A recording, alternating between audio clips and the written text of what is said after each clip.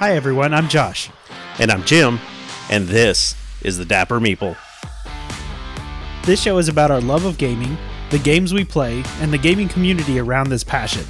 So pull up a chair, put on your favorite hat, and join us at the table.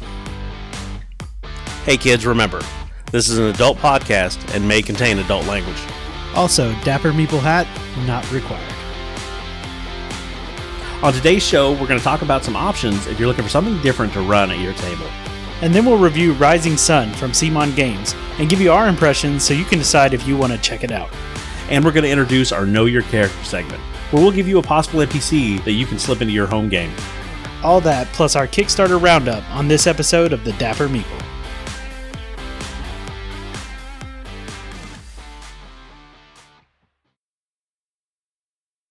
April 28th was National Superhero Day, so we got to discuss the age-old question. If you could choose, what superpowers would you have and why? So is it multiple superpowers or do you have to pick one? I'll give you a set. Like, it could be one if it's good enough, but you know how some people had to have like a set? I don't really have a set in mind. I feel like something like regeneration would be like something very good, like from any point. Sure. Yeah. I mean, it's a classic, and I mean, that's all survivability. Right. And given that, you would assume that longevity of life would come from that, which I would then in turn, you could learn so many skills. You could like become a master at so many things. Almost you wouldn't need another superpower necessarily. I feel like that's kind of like a one and done sort of thing. You could just be really rich and really smart. Yeah. So you're just going to turn yourself into Batman. It's just going to take you like 150 years to get there. Exactly. But you have that time. Right. Yeah. So it's not a big deal. Okay, that's good. That's a good one. Mine's always been time manipulation. That would be the one that I would pick hands down, because I just feel like, first of all, time is this construct that we made up. So if I'm able to control it, I'm controlling something that's universal, right? So freezing time and being able to move freely back and forth, rewinding it, I think that would be what I would want. So ever since that show Heroes came out, right, save the cheerleader, save the world. Yeah, that was canceled prematurely. We're dating ourselves, right? The guy who could control time in that, I always had questions like, how does that affect the person controlling time? Right? I've thought about this a lot, because not only that, if I'm working time, does it affect the entire universe? What's my range? Right? That's another big question that I have. That's fair, because if, let's say you only had a mile radius, right? If you stop time in that mile radius, like if you did it enough, could conceivably those people, like they would live a lot longer in like the general time frame of the world? Just because they haven't cashed in as much time? Yeah, exactly. I like that. But I don't know. I would like to have it stretch everywhere, or just allow me to step in and out of the timeline. That's what I think would be the way to go, where I could remove myself from the timeline, manipulate stuff around me, and then step back in. Yeah, I think that would probably be the easiest way without having to get into a lot of discussions about how it affects other people. Right, and way more science than we're qualified to bring onto the show. So I was thinking about that this week, so I wanted to see where your answer was. I think this is an important question for anybody out there that's single. I don't care about horoscopes. I don't care about which Mario Kart character you want to play. You need to know what your partner's superpower is going to be. We don't know how things are going to go, and if we get flooded with radiation and we all start popping off, hey, who knows the long-term effects of the vaccine? We might actually end up all developing superpowers. Yes. Well, we'll see. But back to other topics. So you were telling me that you were reading an article that was talking about not only how influential a good DM is on a party, but also how much of an effect a good player has on a game. Right. So, I mean, we've all been talking for, the last couple of years. Anybody that's played RPGs has heard of the Mercer effect, right? And how new people are coming into D&D, and they're coming in after watching Critical Role, which, I mean, is fantastic. I love the cast. I love what they do. I know there's been some people have had some issues with some of the stuff they've done, but there's always going to be, questions and stuff when you're doing a live format like that. But overall, I like where the heart of that team is. But let's be honest, the people in Critical Role are not typical for gamers, right? First of all, the people in Critical Role are really pretty, and a lot of us are not. That's true. They're also professional voice actors. And that's the other part. That's huge. Yeah, they're used to playing other characters, being in character. Not necessarily coming up with things off the top of their head necessarily, but just that act of having to practice for a voice to get into that character. I think that contributes a lot to their role playing. Sure, absolutely. And we talked about that. A good DM is important for a good session. And the article I was reading is, sure, but so are good players. And it gave like a list of 6 things that, you want to see in a good player.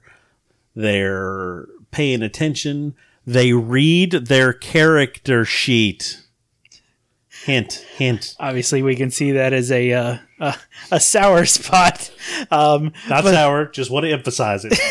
Like when you had those teachers that used to stomp on the ground when they gave you the answers. That's how to have a good game with me.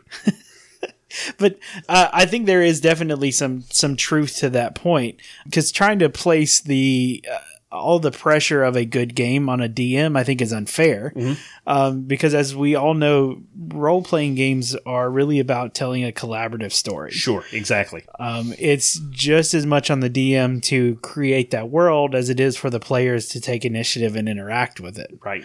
There's nothing worse than having like all of these things laid out and kind of planned out as a DM, only to have your players just kind of sit there and stare blankly at you and not interact with the world that you've kind of given them to work in. Right. Like them not taking the hook. Like there's only so much I want to do as a DM. I don't want to railroad you into my story, no matter how good I think it is and what I have set up for you. I want players to be interactive as well, and I want them to get involved, and I want them to say, okay, well, I am an adventurer because 90% of them are orphans, which is something that's just about to be outlawed at my table. Like, no, you will all have happy childhoods, and then you will go adventuring. So for you, when you're talking about what makes a good player, what do you look for in a good player? I really think it's somebody who is willing to really interact with the world. And that can take, whatever form it does, depending on what their character is, not giving license to those people, or it's what my character would do. Right. Interacting in the world in such a way that you are able to build that story with them. Because one of the best parts is not having planned every single thing that is coming up in the session, but being able to roll with whatever your players are wanting to do. Yes. Yeah, I totally agree.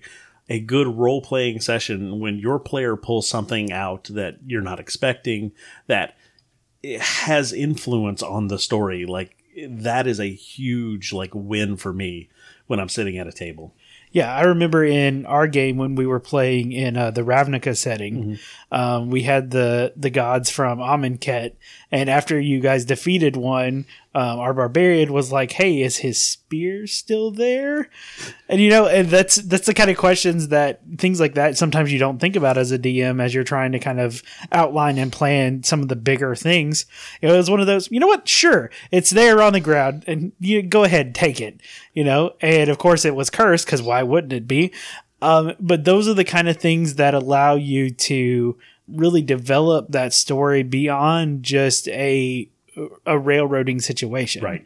Because at the end of the day, if you have everything planned out as a DM and you write the whole story yourself without player interaction, you might as well just write a book. Right. I think that's what they call those. When you write your own story, they call those books. Yeah, that seems like a thing I would call it. But but that's the whole thing with RPGs, is it allows you to sit down with other people, and as the DM, you kind of kick it off. But really, a good player is one who will pick up that kind of prompt that you've given them and run with it.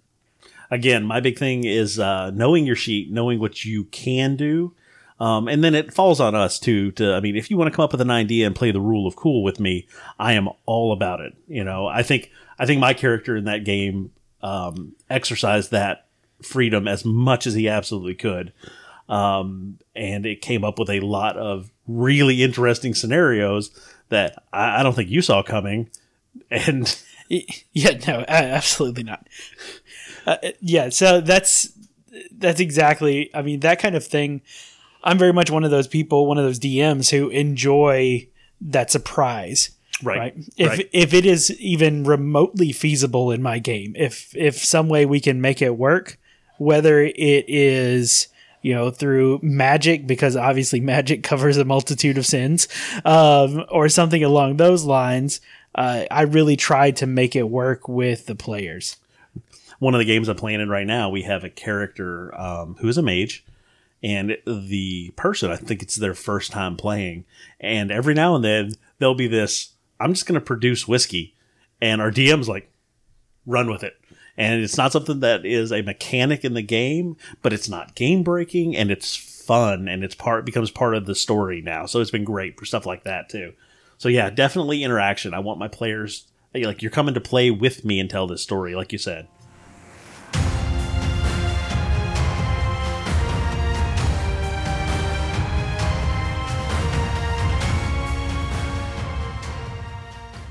So we've already talked a lot about some of the systems that we like. Of course, 5th edition is a big one for us.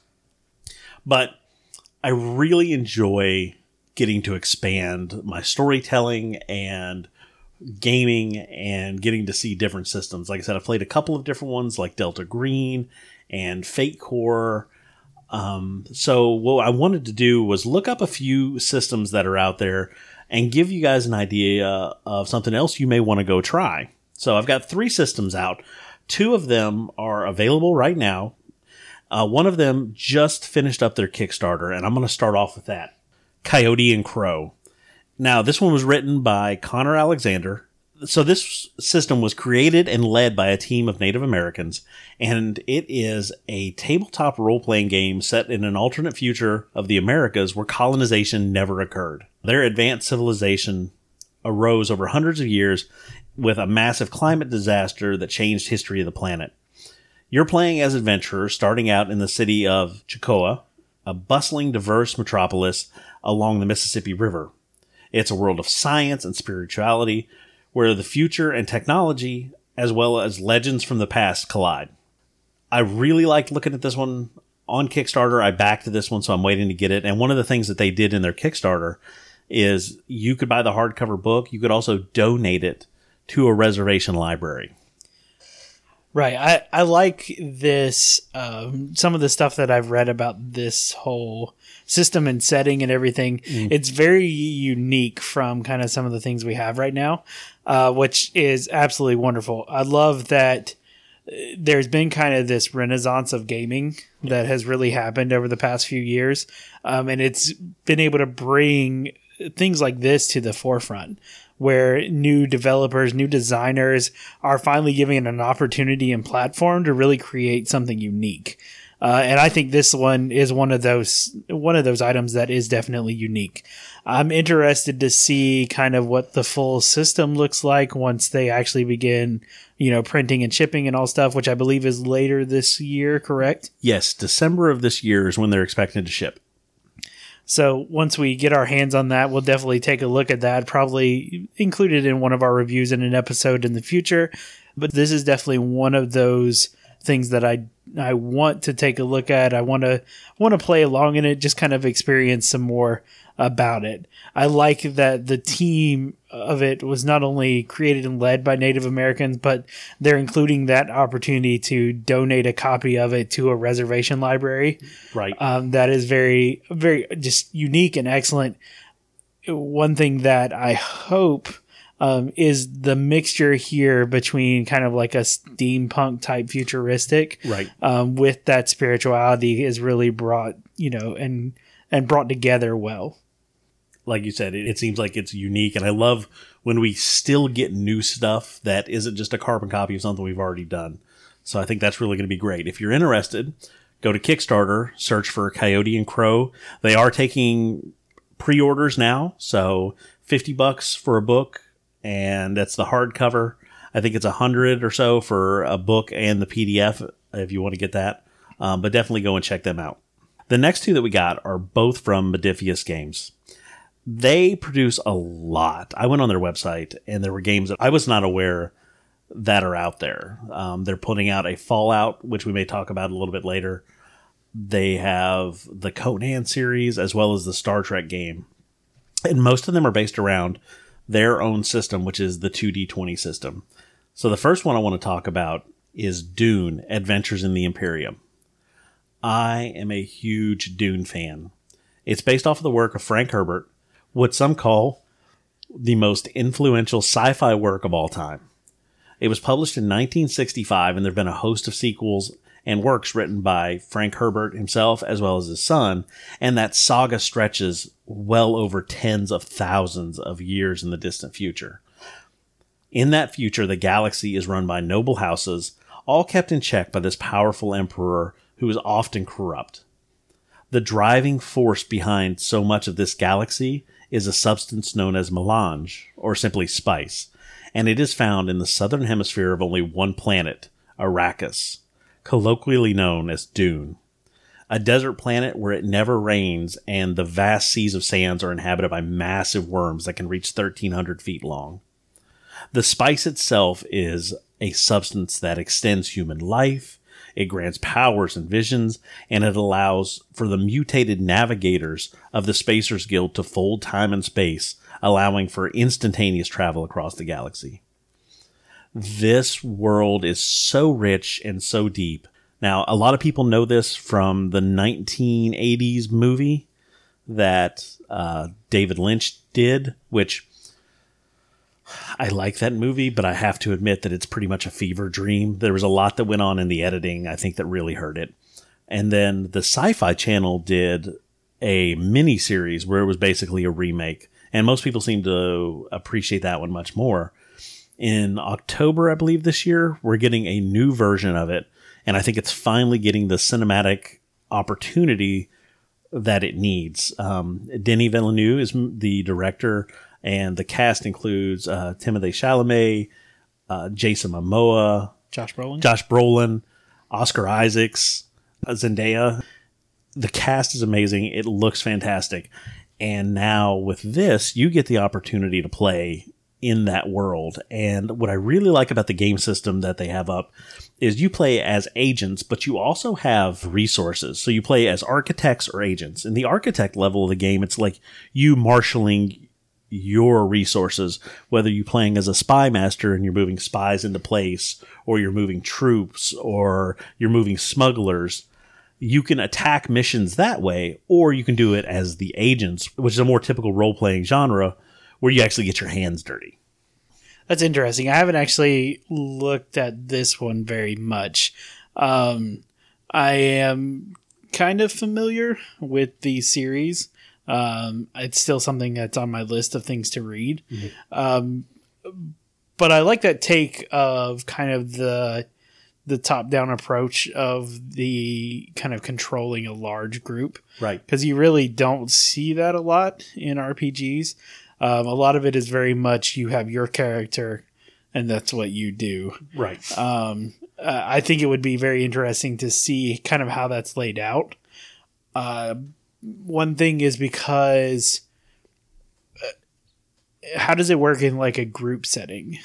And that's what I'm reading through it now because I do have the PDF. So I'm still kind of learning how this is going to work. So in the group setting, we're like in a typical RPG, if you have a mission or something that you want to, like you're going to undertake, instead of actually traveling to it, you can choose to kind of take a step back to that architect role and be like, no, I have these guys and I'm going to have them take care of that while we go do something else. So I'm still working on the story and how that's going to play out. But so far, I like what I'm reading. It's definitely, again, different.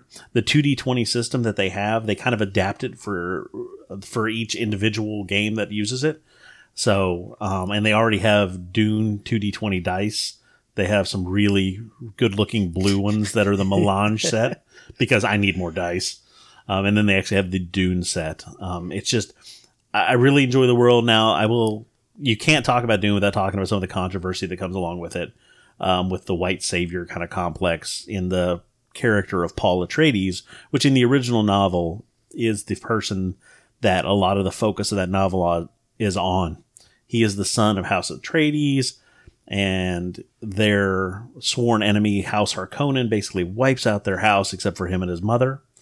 And he ends up escaping to the desert, which the book really borrowed a lot from like Bedouin society and Bedouin culture here on our planet, and shared a lot of that. So there's this kind of, people that look at it like, oh, this white guy showed up and he led all the Fremen, back in, and then he starts this global jihad, they actually call it in the book. So again, really borrowing from language, from our own Middle East. I think what people miss in that one is, though, that Frank Herbert even said himself that Paul Atreides is not a hero. So the white guy shows up and he's got all the power from not having to do anything and blah, blah, blah. And he actually says, no. Paul Atreides is a warning about people that show up as charismatic leaders that have too much power too fast and what they can do. Like I said, he starts a galaxy-wide jihad. Billions of people die. But in this role-playing setting, you can choose different houses. You can choose to be part of the Fremen. You can choose to be some other, like a Mentat, which in the future that this represents, at one point, humanity rose up and got rid of computers. There's a ban on thinking machines. And to compensate, schools were developed where people were able to extend their own mental capacities, and according to the book, even beyond what the computers that were ruling the world before we got rid of them are able to do, and they're known as mentats. Like I said, it is such a deep lore. I think it's hard not to be able to get into it and find something that you're going to like. Yeah, it sounds like it's definitely one of those... You can have your own story in one corner of the galaxy that maybe doesn't have anything to do with the whole of what the original books were on, but there's enough lore and the galaxy is fleshed out enough to where you would be able to have your own little story over on the side, campaign from beginning to end, and never touch some of the other stuff.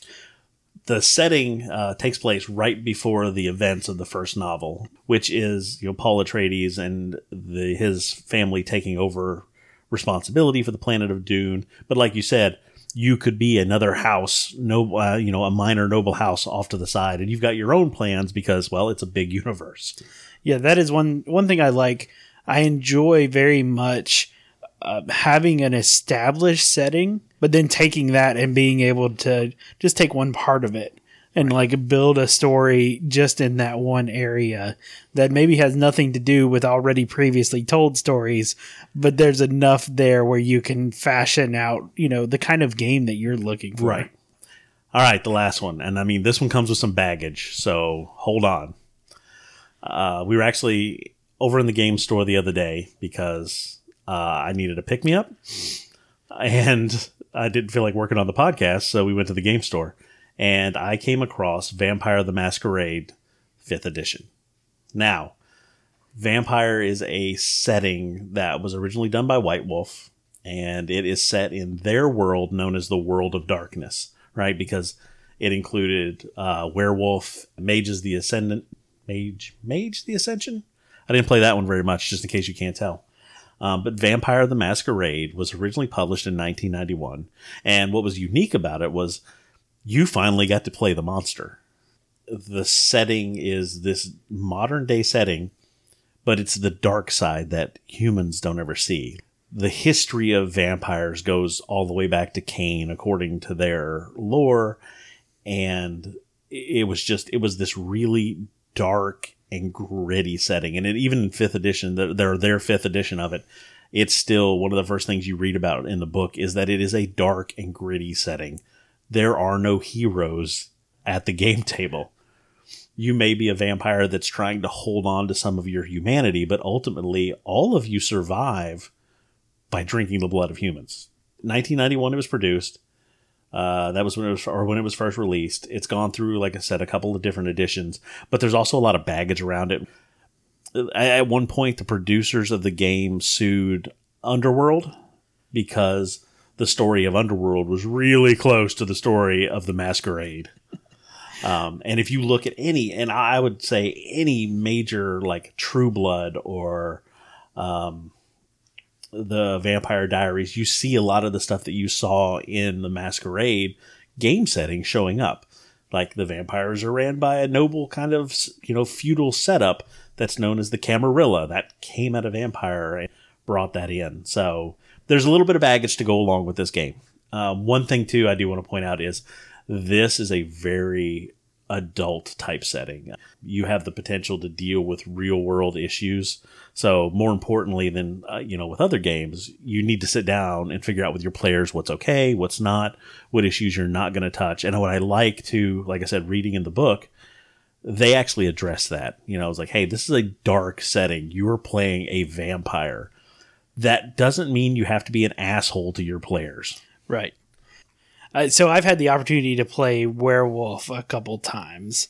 One of my old DMs before I moved up here had a couple different systems that he enjoyed playing. Werewolf was one of them. Also, Lamentations of the Flame Princess was another one. But both of them were very much.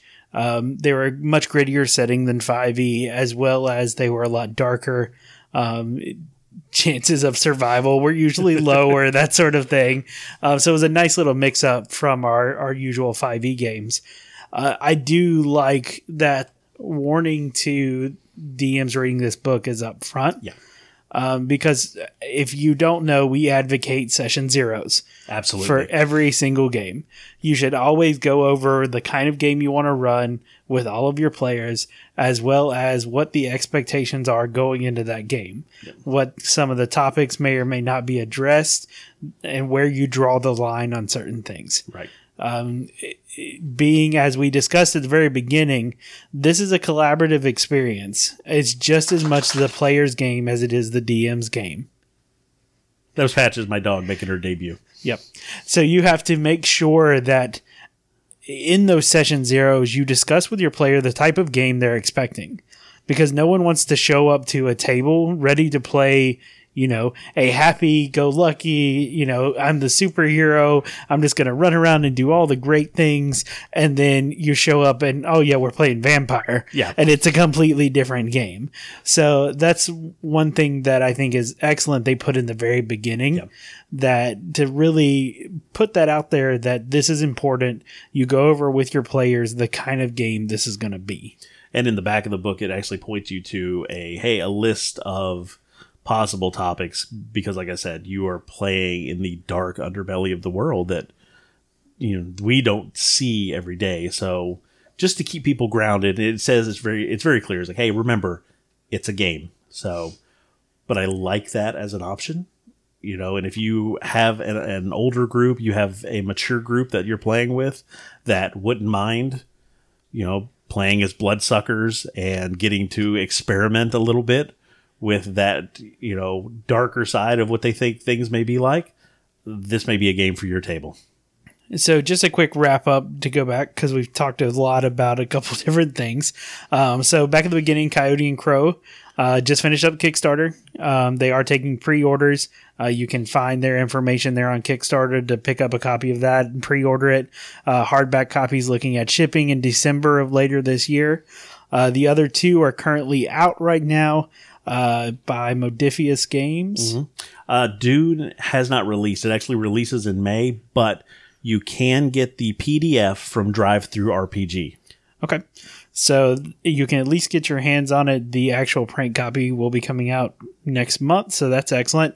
And then, of course, Vampire has been around forever, but the new 5th edition should be hitting your friendly local game shop anytime. If they don't carry it, it's probably something they can order for you. So there you go. Give it a try. Let us know what you guys are playing. We will look forward to hearing from you.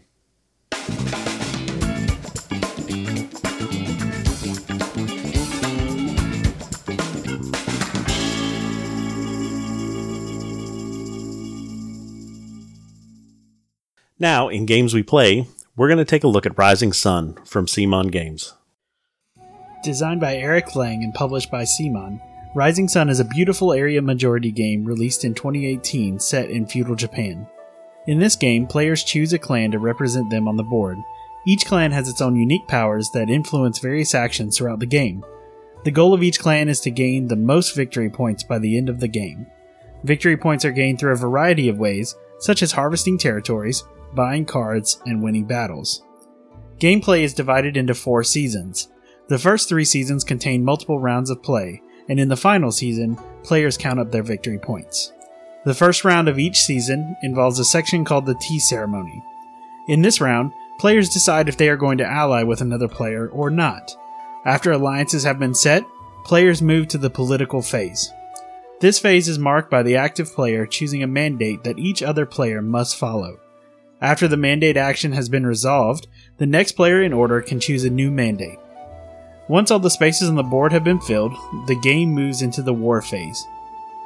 Rising Sun features a unique bidding system when resolving battles for territories. Players secretly bid coins that they have gained through the course of the season on 4 actions. After the bids are set, the one who bid the most on each action gets to perform that action. After the dust has settled, the player with the most units in a territory gains that territory. Lastly is seasonal cleanup before moving on to the next season. And during the final season, players tally up their victory points, and the clan with the most points is victorious.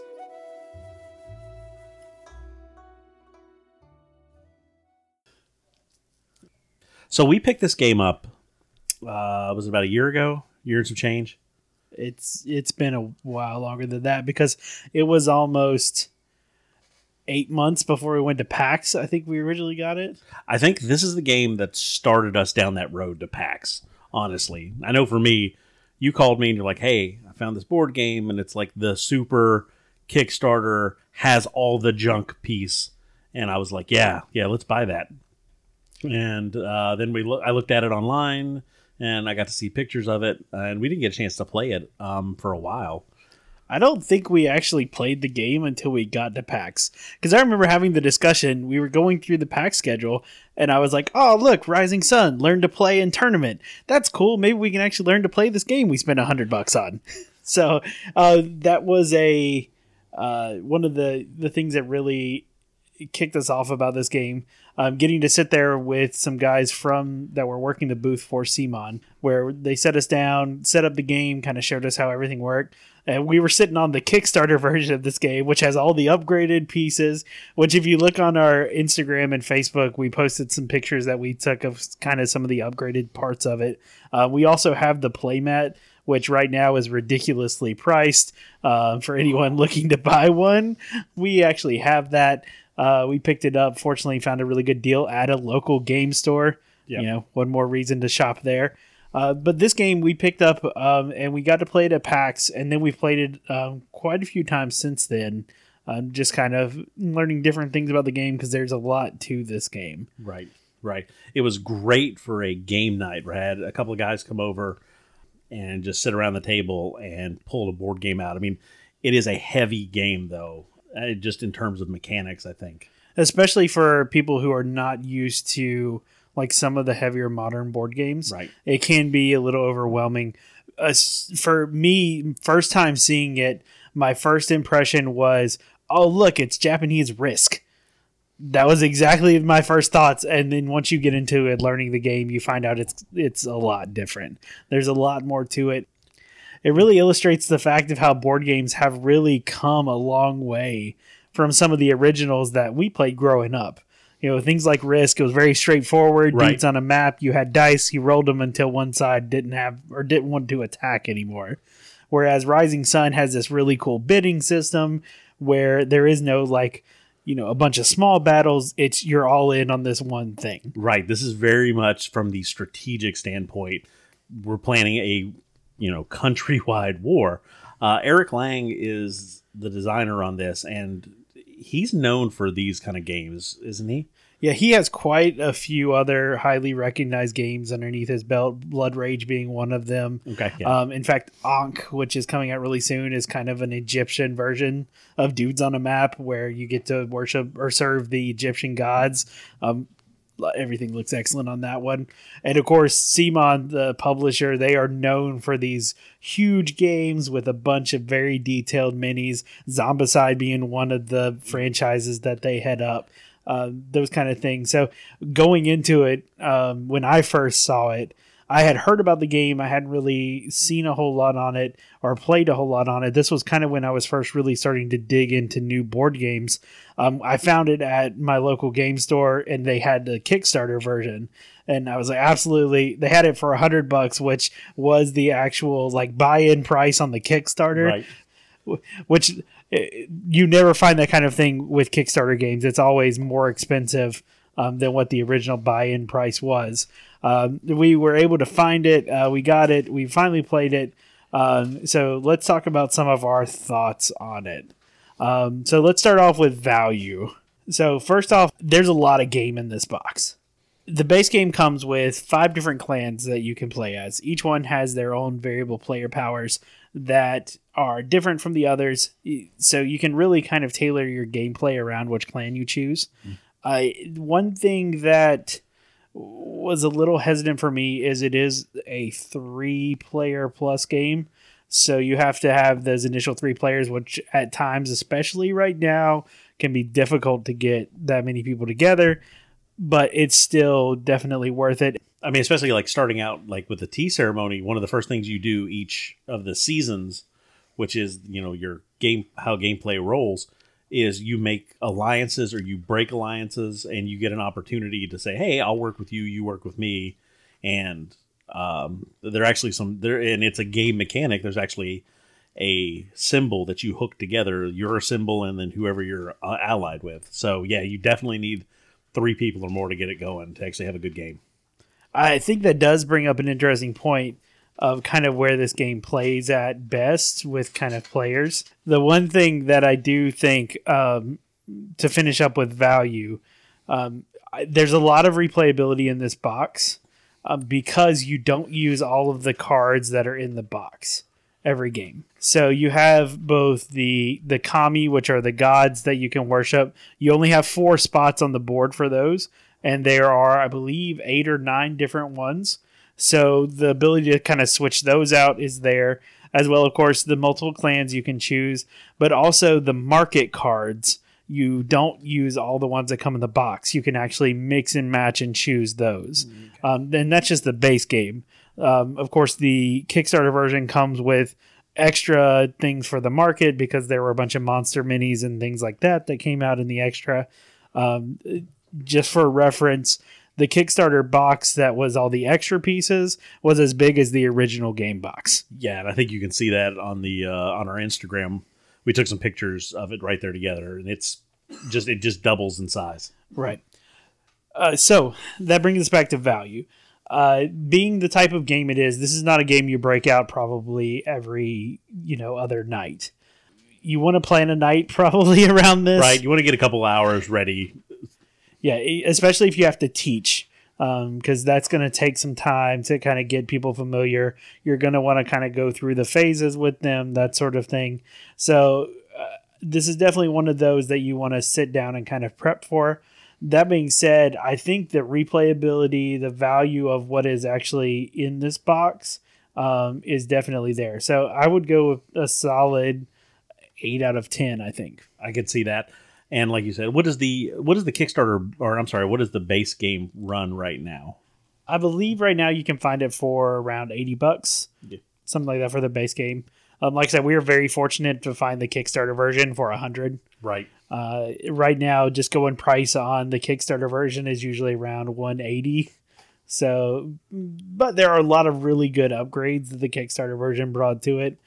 If you're one of those people, again, who like to have, decked out games. The accessorized version. Yeah, it turns a lot of the cardboard pieces into actual, like, plastic pieces, which is very, very, depending on whether or not that's important to you. Sure. And, I mean, the base game itself, the Kickstarter version adds lots of bells and whistles to it, but it's still the same game. So you're still able to play with the base game and, I mean, fully enjoy everything this was designed for. So, yeah, I definitely agree. 8 out of 10 as far as value. It's definitely worth it. So next we get into, speaking of kind of what the Kickstarter upgrades, is components. This is kind of difficult for us. We do have both sets of components because you do get both sets. Right. We've only really played with the Kickstarter version. because once you go to that, there was no reason There's to no going back. Yeah, There's no going back. There's no reason to pull out all the cardboard bits. So as far as the Kickstarter version goes, first of all, I love the pieces with the tea ceremony that you're talking about, the yin and yang pieces. Right. The cast that they did on those are really cool. They're all in the different colors of the different clans, which is really nice. All the other pieces that they turned into plastic, like the Ronin pieces, the honor pieces, even the little flags to tell you which areas are going to go to battle each time. Right. All of those are excellent. I mean, that's what you expect from a Kickstarter. So I think when it comes to components from the Kickstarter version, I would give them a 9 because again, the miniatures are excellent too. They are very well detailed. It's what we've come to expect though from CMON. Sure. Honestly, they have kind of built a reputation on this. Their name used to be Cool Mini or Not, so it's kind of in the name. They've shortened that now, of course, but that's their jam. That's what they do. If you go look at our Instagram, we took some photos of it and kind of laid everything out. So you can see, and if you look at the miniatures, they're just really well detailed. We have one army that's painted. We're going to get to the other ones. It's been on the to-do list for 2 years. I'm sure it's going to happen eventually. If anybody knows a painter that makes some money, let me know. But definitely want to get those done. But even without painting them, just the minis come out and they're really detailed. You can look at them up close and see like all the work that's gone into those. So some of the best components of some of the, of all the games that we have, I think this one is really, really good. So for the rating for components, 9 out of 10, easily. I mean, they're just good. When we start talking about the standard components, I think you're still looking at like a solid 7. They're cardboard, they're pretty standard, but they're solid. Right. Everything is, printed really well. It looks good. Again, it's just not that extra level that you expect from like a Kickstarter, which is fine. Right. I think it doesn't take away, for me, I don't think that takes away from like a gameplay aspect. Nope. It's just extra. Right. Well, let's talk gameplay. Like we said, this is a very heavy game. There's a lot of mechanics. It's very structured. It, you go through your 4 seasons. And each season you play the same way and it works its way around the table. You talked a little bit about the bidding system. Like, I think really get into that for when we're talking about combat. This system is unique to any other game that I've ever played. I've never seen... Normally when you have combat, it's normally decided by dice or something along those lines. But this system... So each player has kind of a screen set up in front of them that has their clan on it. It has kind of their clan special ability, kind of that good player aid that you want in every game. It tells you kind of the introduction to the seasons, what you're supposed to have, as well as what your player power is, that sort of thing. But you use that to hide a small board that has 4 little spots on it. Now, the known information that each player involved in the battle knows is how many coins the other players have and how many of the Ronin, which are like the hired soldiers, the other player has. So that way going into it exactly what you're up against, but how they are going to actually implement those is unknown. With the bidding system, there are 4 different spots that you can choose from. I like this because it's not just I'm going to attack you with everything I have. You can actually have all of your troops commit suicide and you still gain points. Right. So obviously this game is based on the kind of Japan feudal setting, which honor is a big deal in that setting. And everything in this game revolves around what's called the honor track. And depending on where you are on the honor track determines the breaking of ties, like who goes first, all sorts of things like that. Right. So doing actions which normally we would look at and go, how are you going to win the battle that way? You still gain points and you actually move up on the honor track for doing all these kind of interesting actions. Right. Like I said, you can mass suicide your troops. You can take hostages. You got a lot of options, and you make a bid with your opponent, and then when you're both ready, you lift your screen to see who wins the bid. Right. And at the end of after you work through all 4 choices, whoever has the most troops left in the province actually wins the province, which is not always the most points, Right. Depending on how the battle goes. And then whoever loses the province actually gets all the coins that were bid during the battle. Right. So you're able to actually sometimes both get more points and come out with more coins than your opponent did, which usually makes them not very happy. Gameplay on this is really, like we said, it's strategic. It's not, you can't be thinking about, this one battle in this one season. Like, you need to play a couple of steps ahead. So you're thinking, all right, I'm going to give this up and I'm going to let them, take this, but I'm doing it to do either marshal forces or to get things ready and be able to come back, come out swinging. That is one thing I like about the gameplay is you are able to see what specific provinces are going to go to war in this season. Right. So you can really plan out your whole strategy of where you're going to commit like your resources to try to do whatever you're trying to do. I know one of the clans, their special ability is you can, before the war phase, you can basically just put an individual unit in whatever province you want to, which allows you to take part in these other battles, which then in turn, you probably aren't going to win any battles with that one unit, but it allows you to gain incremental victory points through these different battles, which in the end makes a big difference.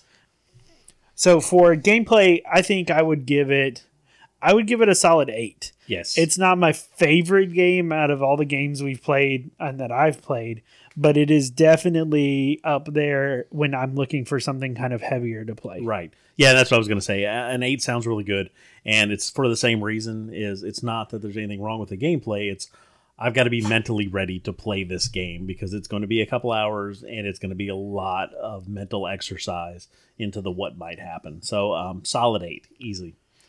Replayability. So we kind of touched on this in value because I think this is kind of an integral part when you're considering value of a game. Mm-hmm. But replayability on this, I think it depends on a couple things. First off is the group you're playing with. Right. I feel like if you play with the same people over and over, it might become a little stale, especially if your players that you're playing with commit to certain strategies. Right. Or certain clans. Yes. There are multiple clans, of course, the different 5 in the base game you can choose from that all act a little bit differently. I know one of them, my favorite one, the Turtle Clan, you can actually move your fortresses because they're on the backs of giant turtles. One of my favorites, but a little known historical fact from feudal Japan. Yeah, had giant tortoises. Who knew? But the replayability, I think, is still pretty high. Mm-hmm. Just given all the options you have as far as the clans go, and just the way the game could possibly play out. Right. Because it's pretty random on what territories actually battle each time. Because you shuffle that and pull that randomly, as well as I said before, the market can be different, and even the kami are different each time. Right. I think that has a huge part of the replayability for me. Just that there is a random aspect of this game as well when you're determining which territories are going to go to battle in each season. So I think gameplay is a good solid 8. There's not much else they can do to it, but you can play this several times. You can play this with different people. You can play this, try each of the clans out, and find out what they do and what kind of fits to your play style. I think I would probably go 7 on replayability, just because it is still the same game that I could see being eventually being mentally taxing. Yeah. As far as wanting to play in that regards. I like the randomness where it's at. A lot of people have trouble with randomness in games that like causes you to lose, and that's not really something you get in this game. No. Your decisions are strategic. The only thing, if you lose, you're going to be outplayed. It's not a luck of the draw that you lose. So that's one thing I think I do definitely enjoy about this game. So overall rating. Just kind of off the cuff, what would you give? I like this game. Like I said, we've broke it out for game nights when we had a couple people over. It is a heavy game, like we said over and over again.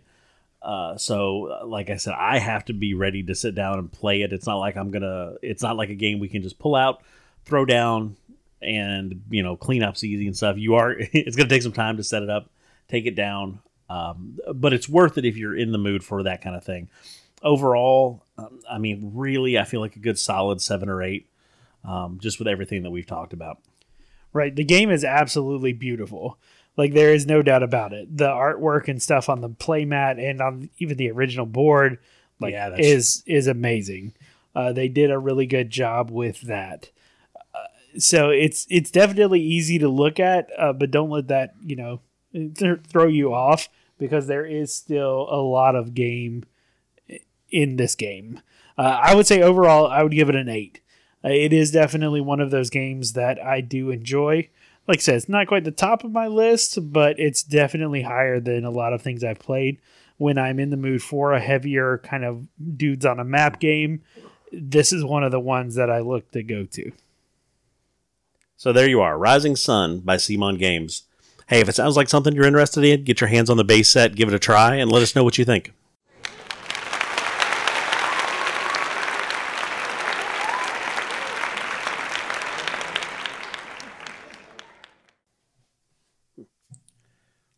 So if you found us either here or on social media, Facebook and Instagram, you have undoubtedly seen our logo.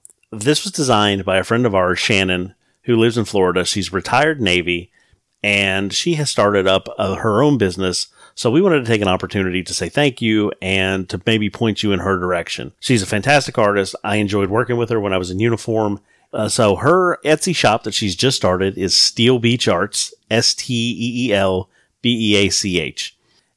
And for those of you that don't know, in the Navy, when ships are out to sea, occasionally we will take a day and like barbecue up on the deck and maybe play some sports and things like that. Just kind of get to de-stress the crew. Those are known as Steel Beach picnics. So her Etsy shop is named after that, where she does chainmail jewelry and some occasional paintings in acrylic and oil.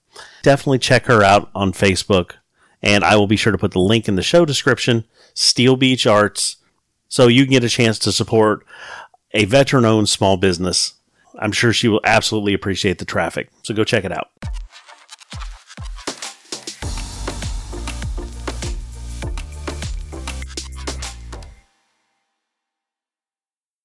Welcome to the very first segment of Know Your Character. So the idea behind this segment is all of us have played games and we've played characters that we just really enjoy. From my very first D&D game, there were characters that kind of came to life, and we have used them again and again repeatedly as NPCs. That's what this segment is about. What we ultimately want to hear is about your characters, and we will have a form up on our Facebook page that you can look at, put the information that I need to talk about. If we use your character on one of our podcasts, we'll be sure to send you the official Dapper Meeple lapel pin. A little incentive to get involved and let us know about your character. The first character that we have for you is Freak, F-R-I-E-K. Izzet researcher and lead assistant to Ral Zarek. So Freak is a 5th edition character in the setting of Ravnica. Freak is a goblin, and his class or specialty is the Artificer Artillerist. Now, I have a video of me rolling the stats for this because Josh let us roll stats, and I'm glad I had the video because nobody would have believed them otherwise. Strength 10, Dex 18, Con 18, Intelligence 20, Wisdom 16, and Charisma 14. I believe that was at level 12? Yes. Okay. I do remember you started out with 2 18s and like 2 16s. So it was something along those lines that was pretty ridiculous. His background is the Izzet engineer. Now, this was a campaign that we ran in Ravnica, which is a setting from Magic the Gathering. And basically the city of Ravnica, which it encompasses a huge area and is ran by 10 guilds. The Izzet are one of them, and each of us had to pick a guild to be part of. For proficiencies, Freak is proficient in Arcana, History, Investigation, Perception, Tinkering Tools, Gunsmithing Tools, and Woodworking. So with this character, we really wanted to capture kind of the feel of the Izzet Guild. which those of you who are familiar with Magic the Gathering, Ravnica is one of the most beloved settings out of all of them they've ever done, just because of the sheer craziness that happens within the guilds and all sort of those things. The Izzet Guild is one of my personal favorites because they are all about experimentation. They are one side of a coin that deals with kind of science and research within the city. Their approach to science is more of a let's develop this and test it out before we really have an idea of what it's going to do. Right. One of my favorite art things from this the whole set in Ravnica is the Goblin Test Pilot, which shows a goblin with a crazy contraption on his head flying on kind of a rocket looking thing. And it really encompasses the whole idea that the Izzet are not really sure of what's going to happen with the things they invent. It's more of a let's throw it together and see what happens sort of attitude. So for a description, Freak was just under 4 feet tall and had made some odd choices for a goblin. Most notably, instead of being barefoot, which according to the Ravnica setting is pretty common, he always had a finely crafted pair of boots. His hair was dark and coarse, and he wore it in a stylish mohawk.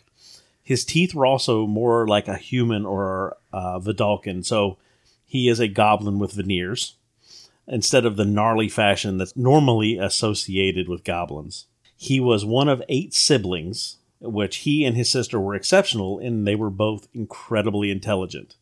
Some of his family got to play into the Ravnica storyline. There was a set of twins that went to the Rakdos because they were exceptionally good at keeping blades sharp and coming up with devious traps.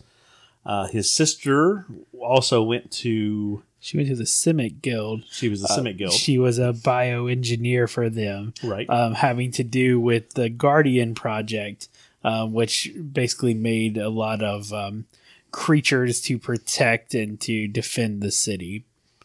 This intelligence kind of led Freak to pursue his love of science, where he found the Izzet League of Ravnica. The guild's approach to blowing something up and then explaining why that happened really speaks to his soul.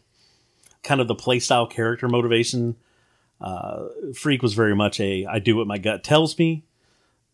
If there was a rash but intelligent decision to be made, Freak would make it. He was in love with being a scientist as an artificer and adventuring. Freak was definitely one of those characters that was a joy to watch grow and also move the game. Like we talked about in the very beginning of this episode, players that interact with the game are what we want, what we look for. And having a character that is as dynamic as Freak is definitely makes for exciting sessions. One of the quotes that was on the character sheet is, if there's a plan, I'll probably forget it. And if I don't, I'll probably just ignore it. So if somebody was wanting to use Freak as an NPC, where would be a good place for the party to find Freak? So one of the things about Freak is we had him, he was an artillerist, and he did use a firearm, which is not in all settings, and that's fine. I think there is a place for, I don't know that I would quite call him a mad scientist, because he doesn't quite fit that trope necessarily. Sure. But definitely a character who pushes the boundaries of what is probably considered okay. Safe. Fair. When it comes to experimentation. Sure. And not in the way like he's capturing people and experimenting on them. More he is finding things that explode and that make pretty lights and things like that, usually to the detriment of those within 5 feet. Sure. Definitely a intelligent character with that kind of childlike wonder of, what color will this blow up?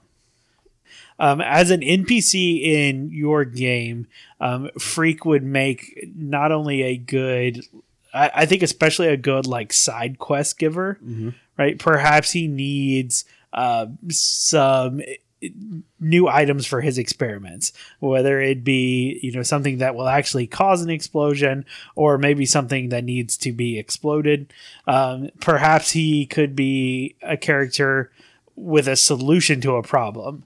Say the players need to get into the BBG's, castle.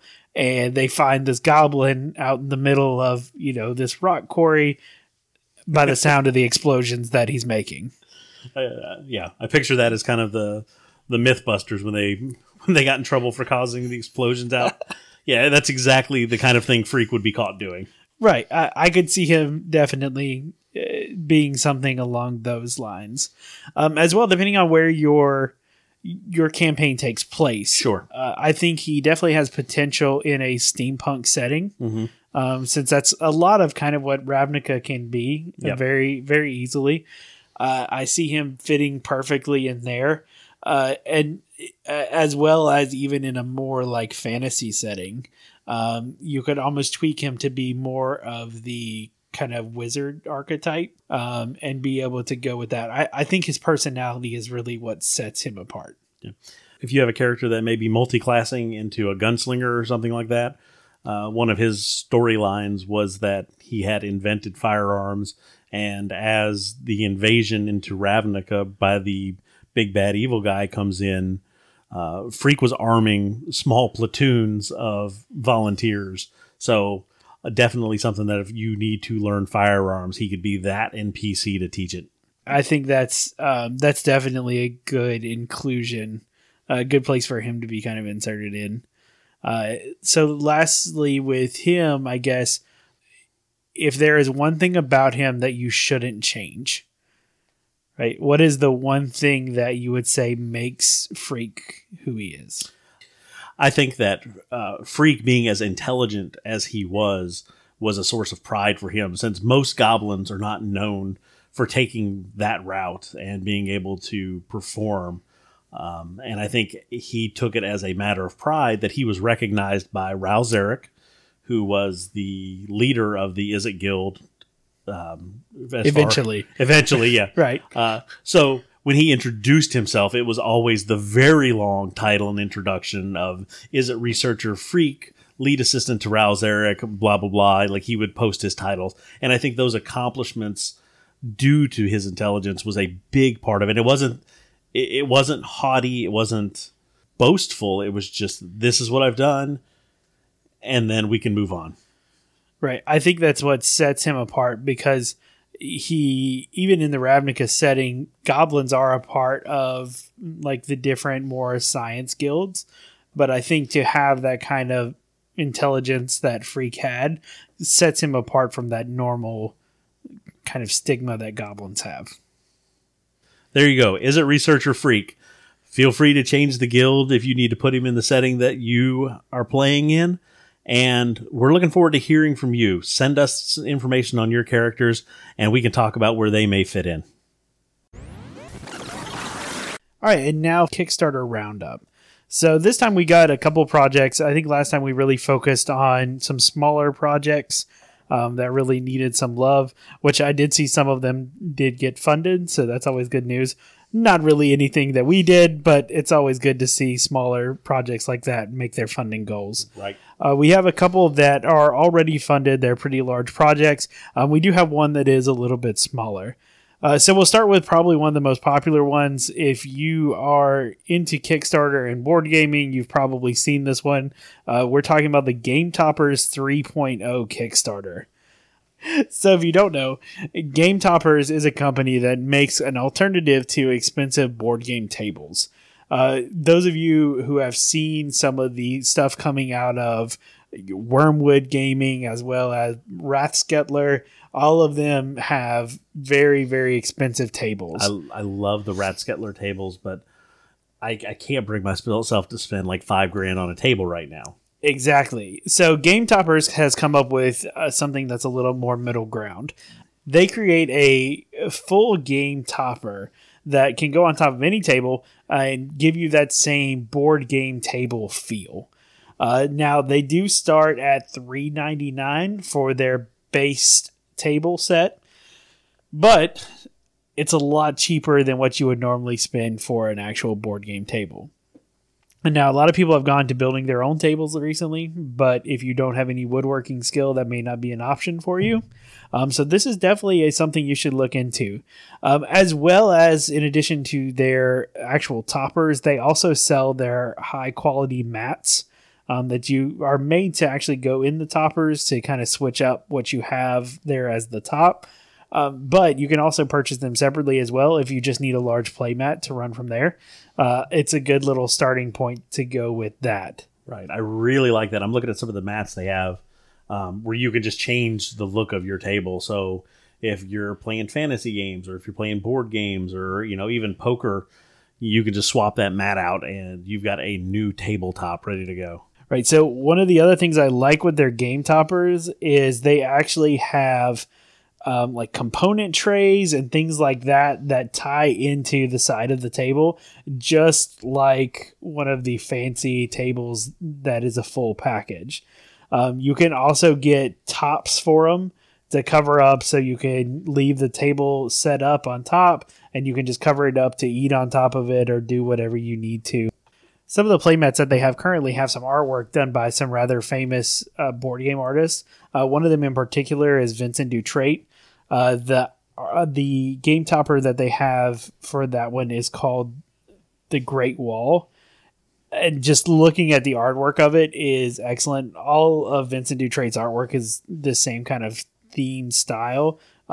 It's absolutely beautiful. He does a lot of board game art. He's been around for a long time, and everything that he does is excellent. That's one of the mats that they actually have for the game topper right now. Some of the other ones are based, they have like a scythe-based map. They also have one kind of based off of Ryan Laukatz's game, Sleeping Gods. There are a lot of options to choose from. There are also base colors as well if you're kind of just into a normal-looking mat. There's also some more fantasy-themed ones as well. All of that is available in their Kickstarter. They've unlocked quite a few stretch goals, so definitely something to take a look at if any of this kind of thing interests you. All right, so the next one we want to talk about is the smaller project of the three. This is actually a set of D&D class pins. They are acrylic pins. One of the things that I love to do is I collect a lot of pins. It kind of started with when my wife and I went to Disney World. Disney pin collecting is a huge thing. Both of us have the large, wide lanyards covered in pins all the way up and down. So this is definitely one of those things that I enjoy. This Kickstarter, which we'll have linked to in the show notes, are just 35mm D&D class themed acrylic pins. Right now, the Kickstarter is currently not funded. It's sitting at $1,399 out of $1,850 of the goal. So it's not too far behind. It just needs a little help to get there. Currently, they have all 12 classes that you can choose from. It's very reasonable. You can get one pin for $10 is the base level that you can pledge at to actually get something. If you go up from there, if you get 2 pins, you get $20 for 2 pins, and you get 2 stickers as well of whatever the 2 pins are you choose. So very straightforward. If you choose the Barbarian and the Bard pin, you're going to get a Barbarian and Bard sticker. Nice and easy, nice and straightforward. Now, these are acrylic pins, so that's one thing to keep in mind. So they aren't like the soft enamel. They do have kind of like the bubble finish on them. Okay. But they are very cool artwork. I like all the different classes about it. Right, so one of the things they have is in the stretch goals, if they reach $2,000, they have a Dungeon Master pin, which looks very interesting. If they get there, it's definitely something that I'll probably look at picking up. You can get individual pins as well as individual stickers for the various price points within the Kickstarter. Like I said, this one does need a little bit of love to get there, but I'm sure that wouldn't be a problem. It still has a few days left on it, 11 days as of the time of recording. So there's still a little bit of time for them to get there. They are pretty close to it. Yeah, May 11th, the campaign ends. So the last one that we have to cover today is a 5e setting. Now, I don't know how you feel about these when it comes to RPGs. I kind of enjoy, as we talked about before, having a new setting to play with within a current kind of rule set that I am familiar with. Right. I like that. Like, as much as I like trying out a new system, when you've got a group together and everybody just wants to, do that, it wants to play a system that they already know, but in a new world, I love that idea. I think that's great. So this one is called Comets and Cockpits. It is a 5e setting that is, I guess the best way to describe it is a junker space genre, I guess is the kind of the way they describe it in the Kickstarter. So about this Kickstarter, they are actually trying to start 2 different books. It depends on kind of the type of game that you want to play. One of them is a massive unexplored world with ancient artifacts and locations, kind of a grittier atmosphere. The other book is a lot of Magitech, mechs, and starships. So it's kind of that more space exploration mixed with magic type genre. I looked over this one and it looks really good. A lot of people may not be into the fantasy setting that's pretty common with 5th edition. So, I mean, this is a good break from that. And so they're funded, and I think they're starting to hit stretch goals now. Yes. As far as pledge levels go, the base level to where you begin to get product is at $15. That guarantees you a PDF of either book 1 or book 2, your choice. They do go up from there. $25 gets you 1 book in PDF and then 1 book in hardcover. So you can actually get both books for $25, which is unheard of in most RPGs. I was going to say that's a pretty good deal. Yeah. So one of them is obviously a PDF, and one of them is actually going to be in book form. For $25, you really can't beat that deal. Hey, friends. Do you not have the hundreds of thousands of dollars it would take to back all of the Kickstarter games that you want? Me either. Have you missed a few where you just kind of think about them at night, right before you fall asleep? Well, I may have a solution for you. So while we were looking for game shops in the Hampton Roads area, I came across this website, upstartboardgamer.com. All one word. It was started by a guy here in the Hampton Roads, Virginia Beach area. He has since retired from the Navy and moved to New York, but the site is still up and running. And what it is, a site dedicated to Kickstarter games that people may have missed. So you can go on there and look at his inventory, see what he has. And for those games where you just didn't get the pledge in, or you just didn't have it, or we all know, anybody that's involved in Kickstarter knows, you can look at what he's got, and he's got a list of what's coming in and what he's got available and things like that. Great idea. I talked to him a little bit over Messenger. I just wanted to make sure the website was still up and running and that he was still in business. But upstartboardgamer.com. Go check it out. See if there's something there that you may have missed. And it's a great opportunity to kind of get your hands on a Kickstarter version of one of these games. And with that, our last trains are on the board, and it's time to tally up the points. For the Dapper Meeple, I've been Jim. And I'm Josh. Good night. Thanks, everyone, for sticking around and listening to our show. Hey, if you enjoyed what we're doing here, follow us and leave a like. It really helps us out. And if you have anything to say back to us, you can find us on Instagram or Facebook at The Dapper Meeple, or at dappermeeplegaming@gmail.com. And as always, we'll save you a seat at the table.